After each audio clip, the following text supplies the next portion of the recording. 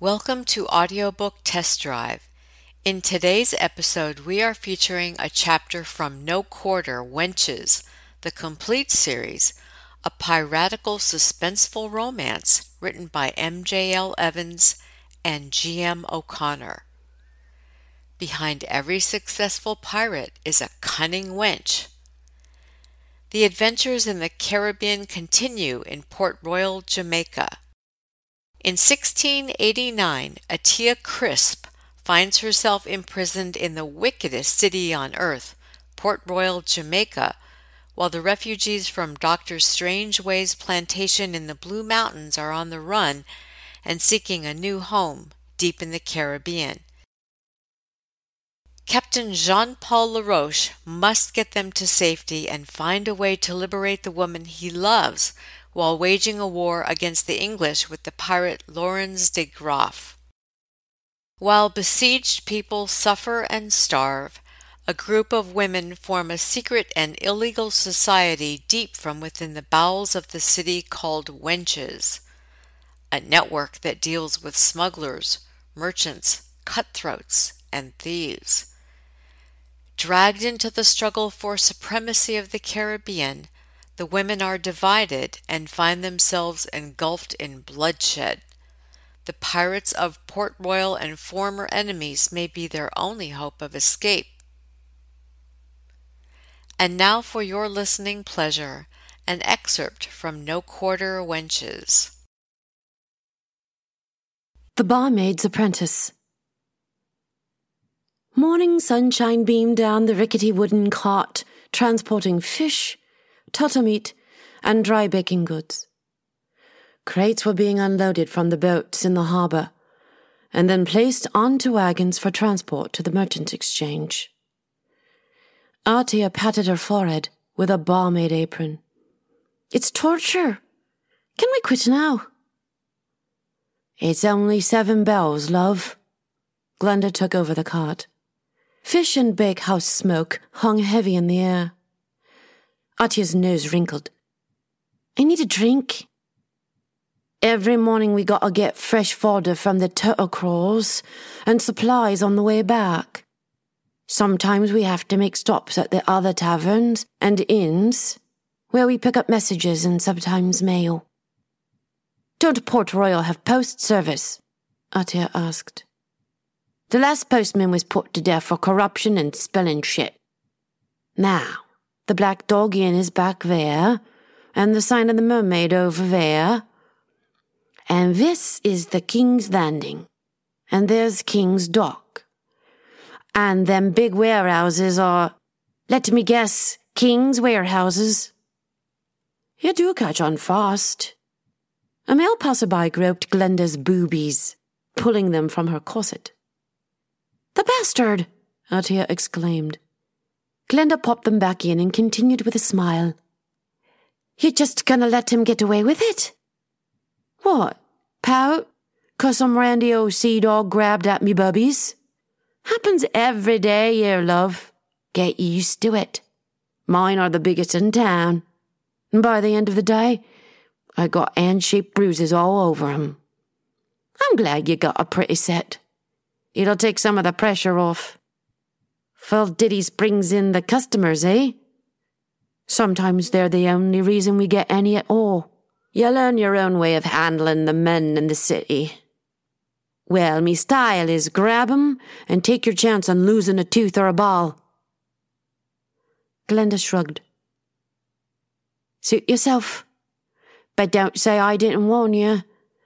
And don't you ever start a fight in Swiftshire. If a fight is inevitable, we'll lead them outside where the militia can deal with 'em. Or better still, lure 'em to the Four Feathers, where they can disrupt the old bitch, Mrs. V." "Mrs. V?"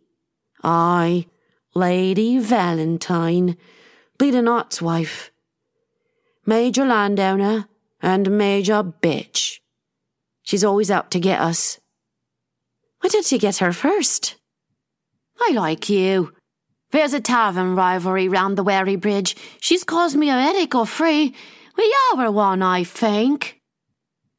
Down at the docks, Artia recognized a badly scarred fisherman smoking a pipe. It was Snuggy Maxwell, of the League of Old Fishermen, a friend to Dr. Strangeways, who helped her escape to the doctor's plantation. "Say, I know you."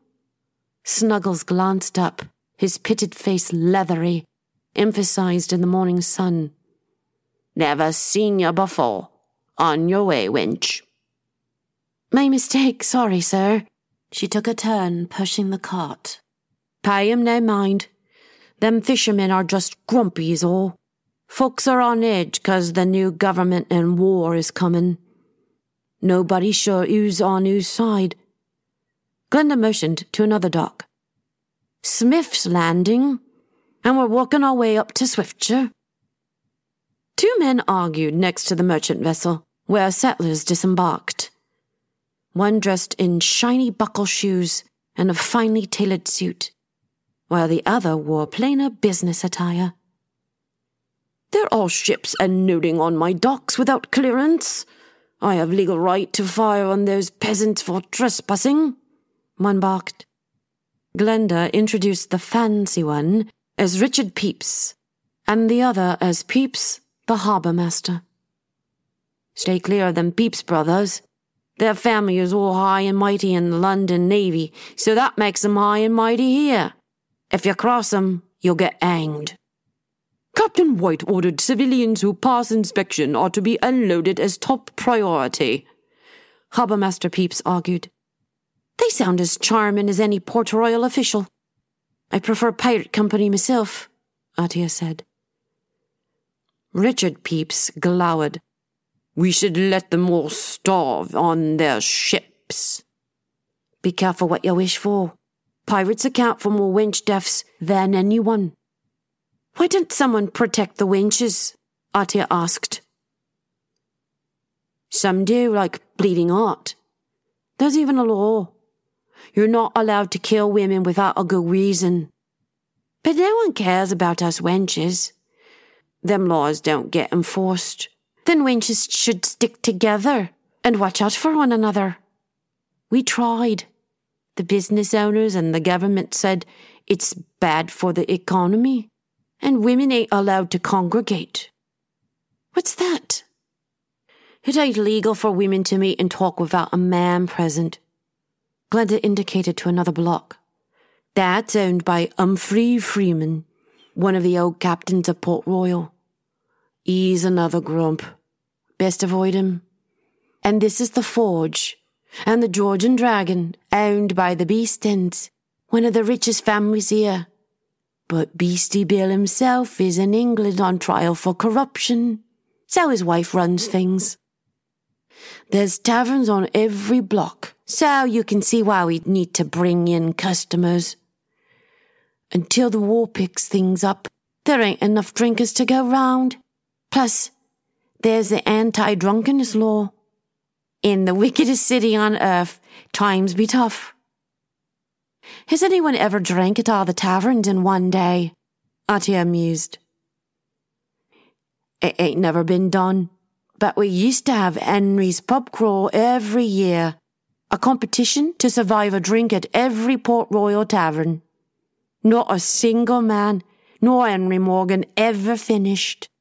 In fact, Henry resigned himself to officiating the event from the King's Arms, so he never did any crawling again." "This is the pirate, Henry Morgan?" "Aye. He was governor at the time," Glenda chuckled. "Oh, the late 70s and early 80s were happening times here. It's a pity you missed it." Another passerby groped Glenda's boobies and said, "Good morning." Artia stopped. "How would you like it if I just up and grabbed you by the cock?" The passerby came back. "Oh, grab away, love." "Never mind. What a stupid thing to say. I must be a little tired." "You'll get the hang of it. The men in this town can be a handful. Just ask the strumpets." "Oh, and you're gonna need something to wash up and wipe with. We'll stop here at the hat store." Attia smirked.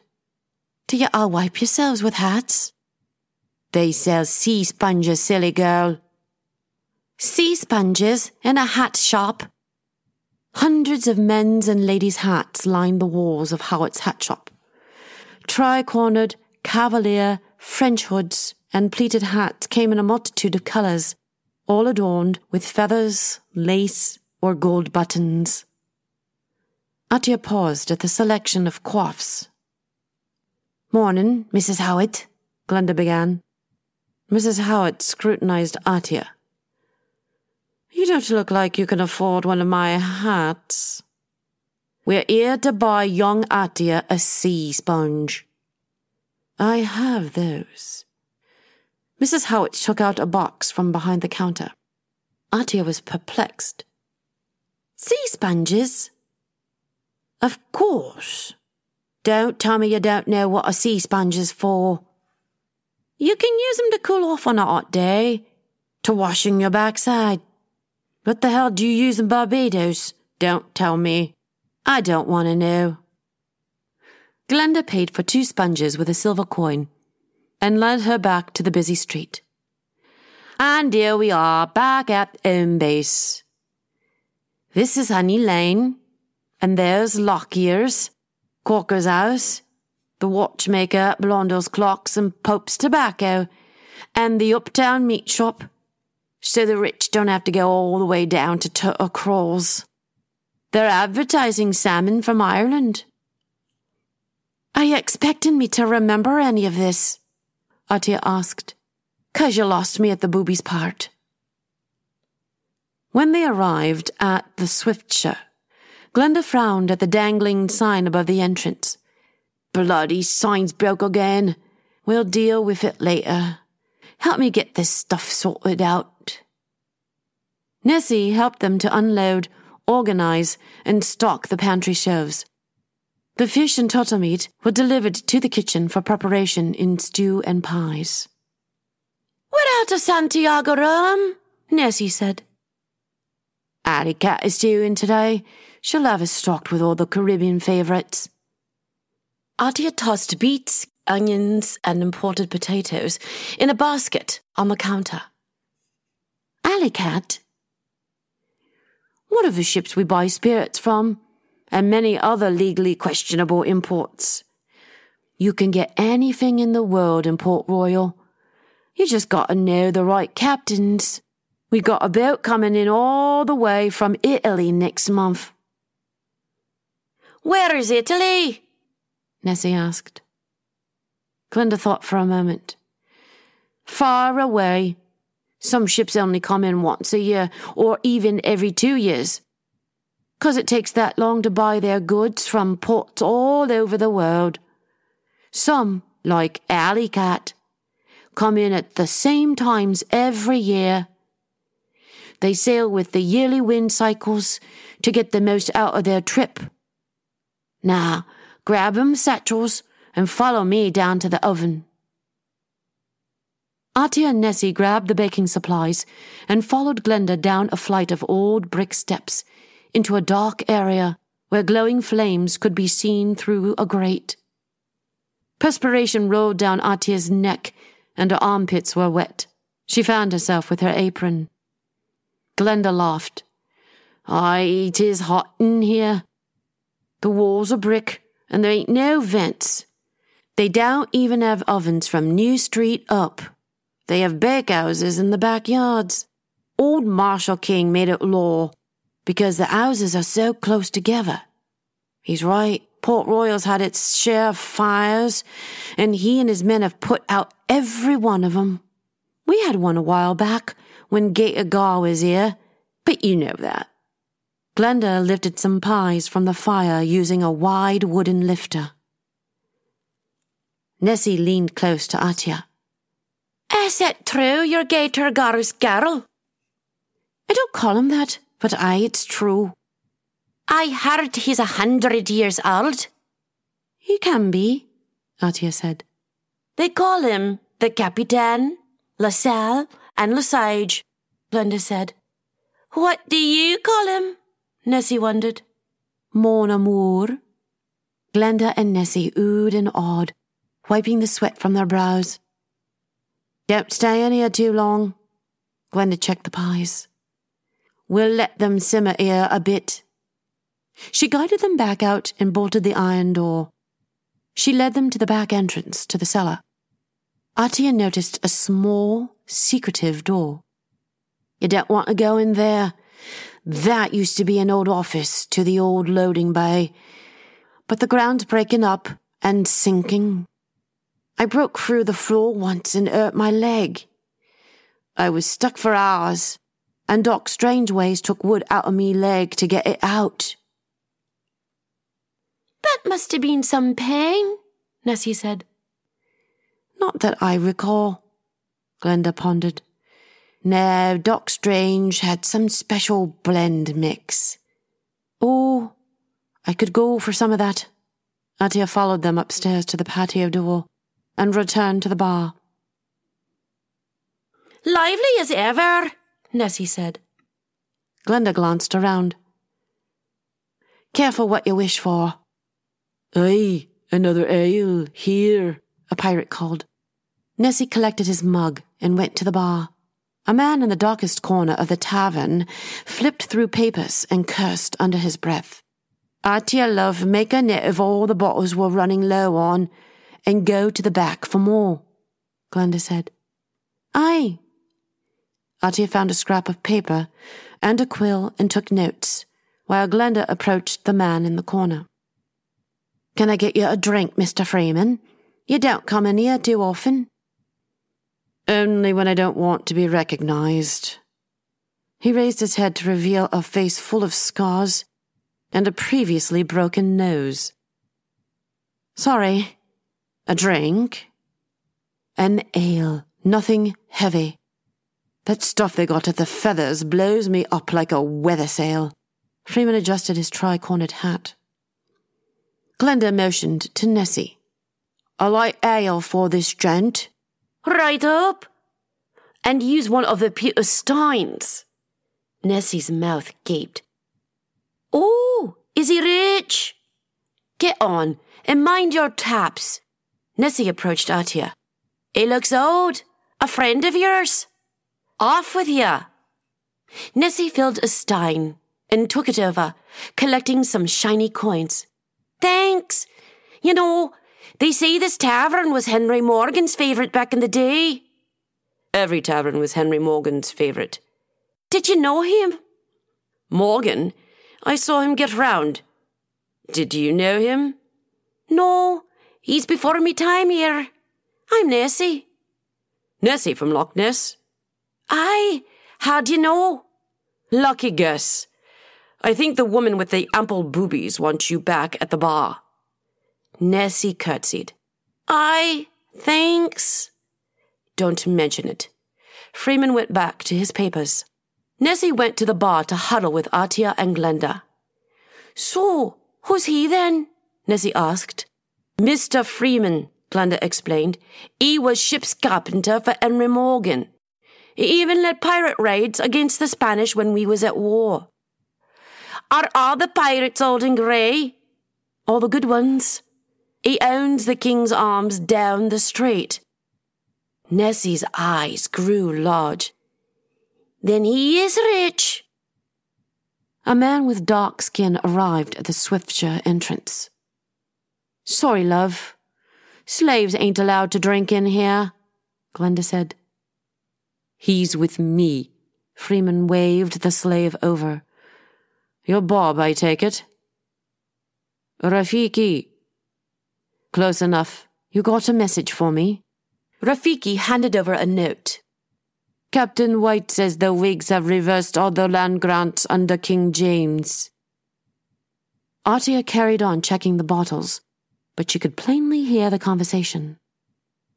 All land grants from Admiral Penn and General Venables from 55 will stand. And mine was given to me by Governor Doyley before King James was even on the throne. Why is this my problem? I don't know, Rafiki stated. Captain White fears the Navy and Bleeding Heart combined won't be able to protect our merchant ships. and all our merchandise will be taken by pirates, and all our businesses will go broke. Funny, it's usually how we win. Freeman gave a gruff laugh. They're taking Morris's plantation, and Rowdy Belford's widow is losing her house. These Whigs do play rough. Drunken patrons stumbled in, calling for drinks. Getting too crowded for me here, Freeman said. Well, nice talking to you, Bob. Best of luck with the Othello audition. Keep in touch now. Rafiki left by the front door, while Freeman headed out the back, tossing Glenda a coin on the way. Atia checked her list. There were 7 empty bottles. She went to the storage room and brought out all the replacements she could find. All counted, marked, and new ones put out. You got some empties that don't got no replacements. Glenda took out a hammer from under the bar and handed it over. What's this for? Atia asked. Go fix the sign. Glenda passed her 2 nails. Me? Aye. There's a ladder down in the loading bay. Atia cursed quietly on her way down the stairs. She lifted the stepladder off its hook and lost her balance, toppling sideways onto the dock. Jupiter's cock! She screeched, nearly crashing into passers-by. Hey, girlie, that don't float, came a sinewy voice. Someone grabbed Atia's hand and steadied the ladder. Where are you headed with that, Spanish Town? Atia saw a tall, thin man with sizable teeth giving her an amused grin. The sign. She pointed, and the younger man secured the ladder. Thank you both. You're new at this, ain't you? At falling in the water. Nay, I do it all the time. I'm looking for Mr. Freeman. Grey-haired chap, curses a lot. Have you seen him? Atia shook her head. Don't know him. Like you said, I'm new at this. The well-dressed man with large teeth studied her face. Jane, go in and see if he's about. The younger man went inside. Atia climbed the ladder and readied the hammer and nails. The man with the sinewy accent steadied the ladder. Thanks kindly, Atia said. Careful now. Think your hand shake a bit, sir. Oh, was that me? He then balanced her with his hands on her bottom. Steady now, Atia sighed. You know, you should really have a slave do this. Are you volunteering? Not with my knees, but we could work out a payment plan. I can't buy a slave when I am one. Atia stepped up further to hold the sign in place. A woman as pretty as you shouldn't have to work. A man as tall as you don't get to look up a girl's dress too often. She started hammering while he rummaged through the loading bay a moment. You know, nails ain't gonna cut it. Next storm will knock it off again. He handed her a metal link. Now bolt it to the frame. Atia lined it up with the frame and hammered. The younger man, Jane, re-emerged. Looks like we missed him. I know we did. The young lady here all but told me so. You ain't missing a thing here, though. We'll catch Freeman at home. Go wait in the car, Jane. Woof, woof. Jane left. Apologies. He's becoming his father, the tall man said. Atia climbed down to admire her handiwork. Well, thanks again. Your lips curl when you lie. You should watch that. He gave a wide grin and tipped his hat. Allow me to introduce myself.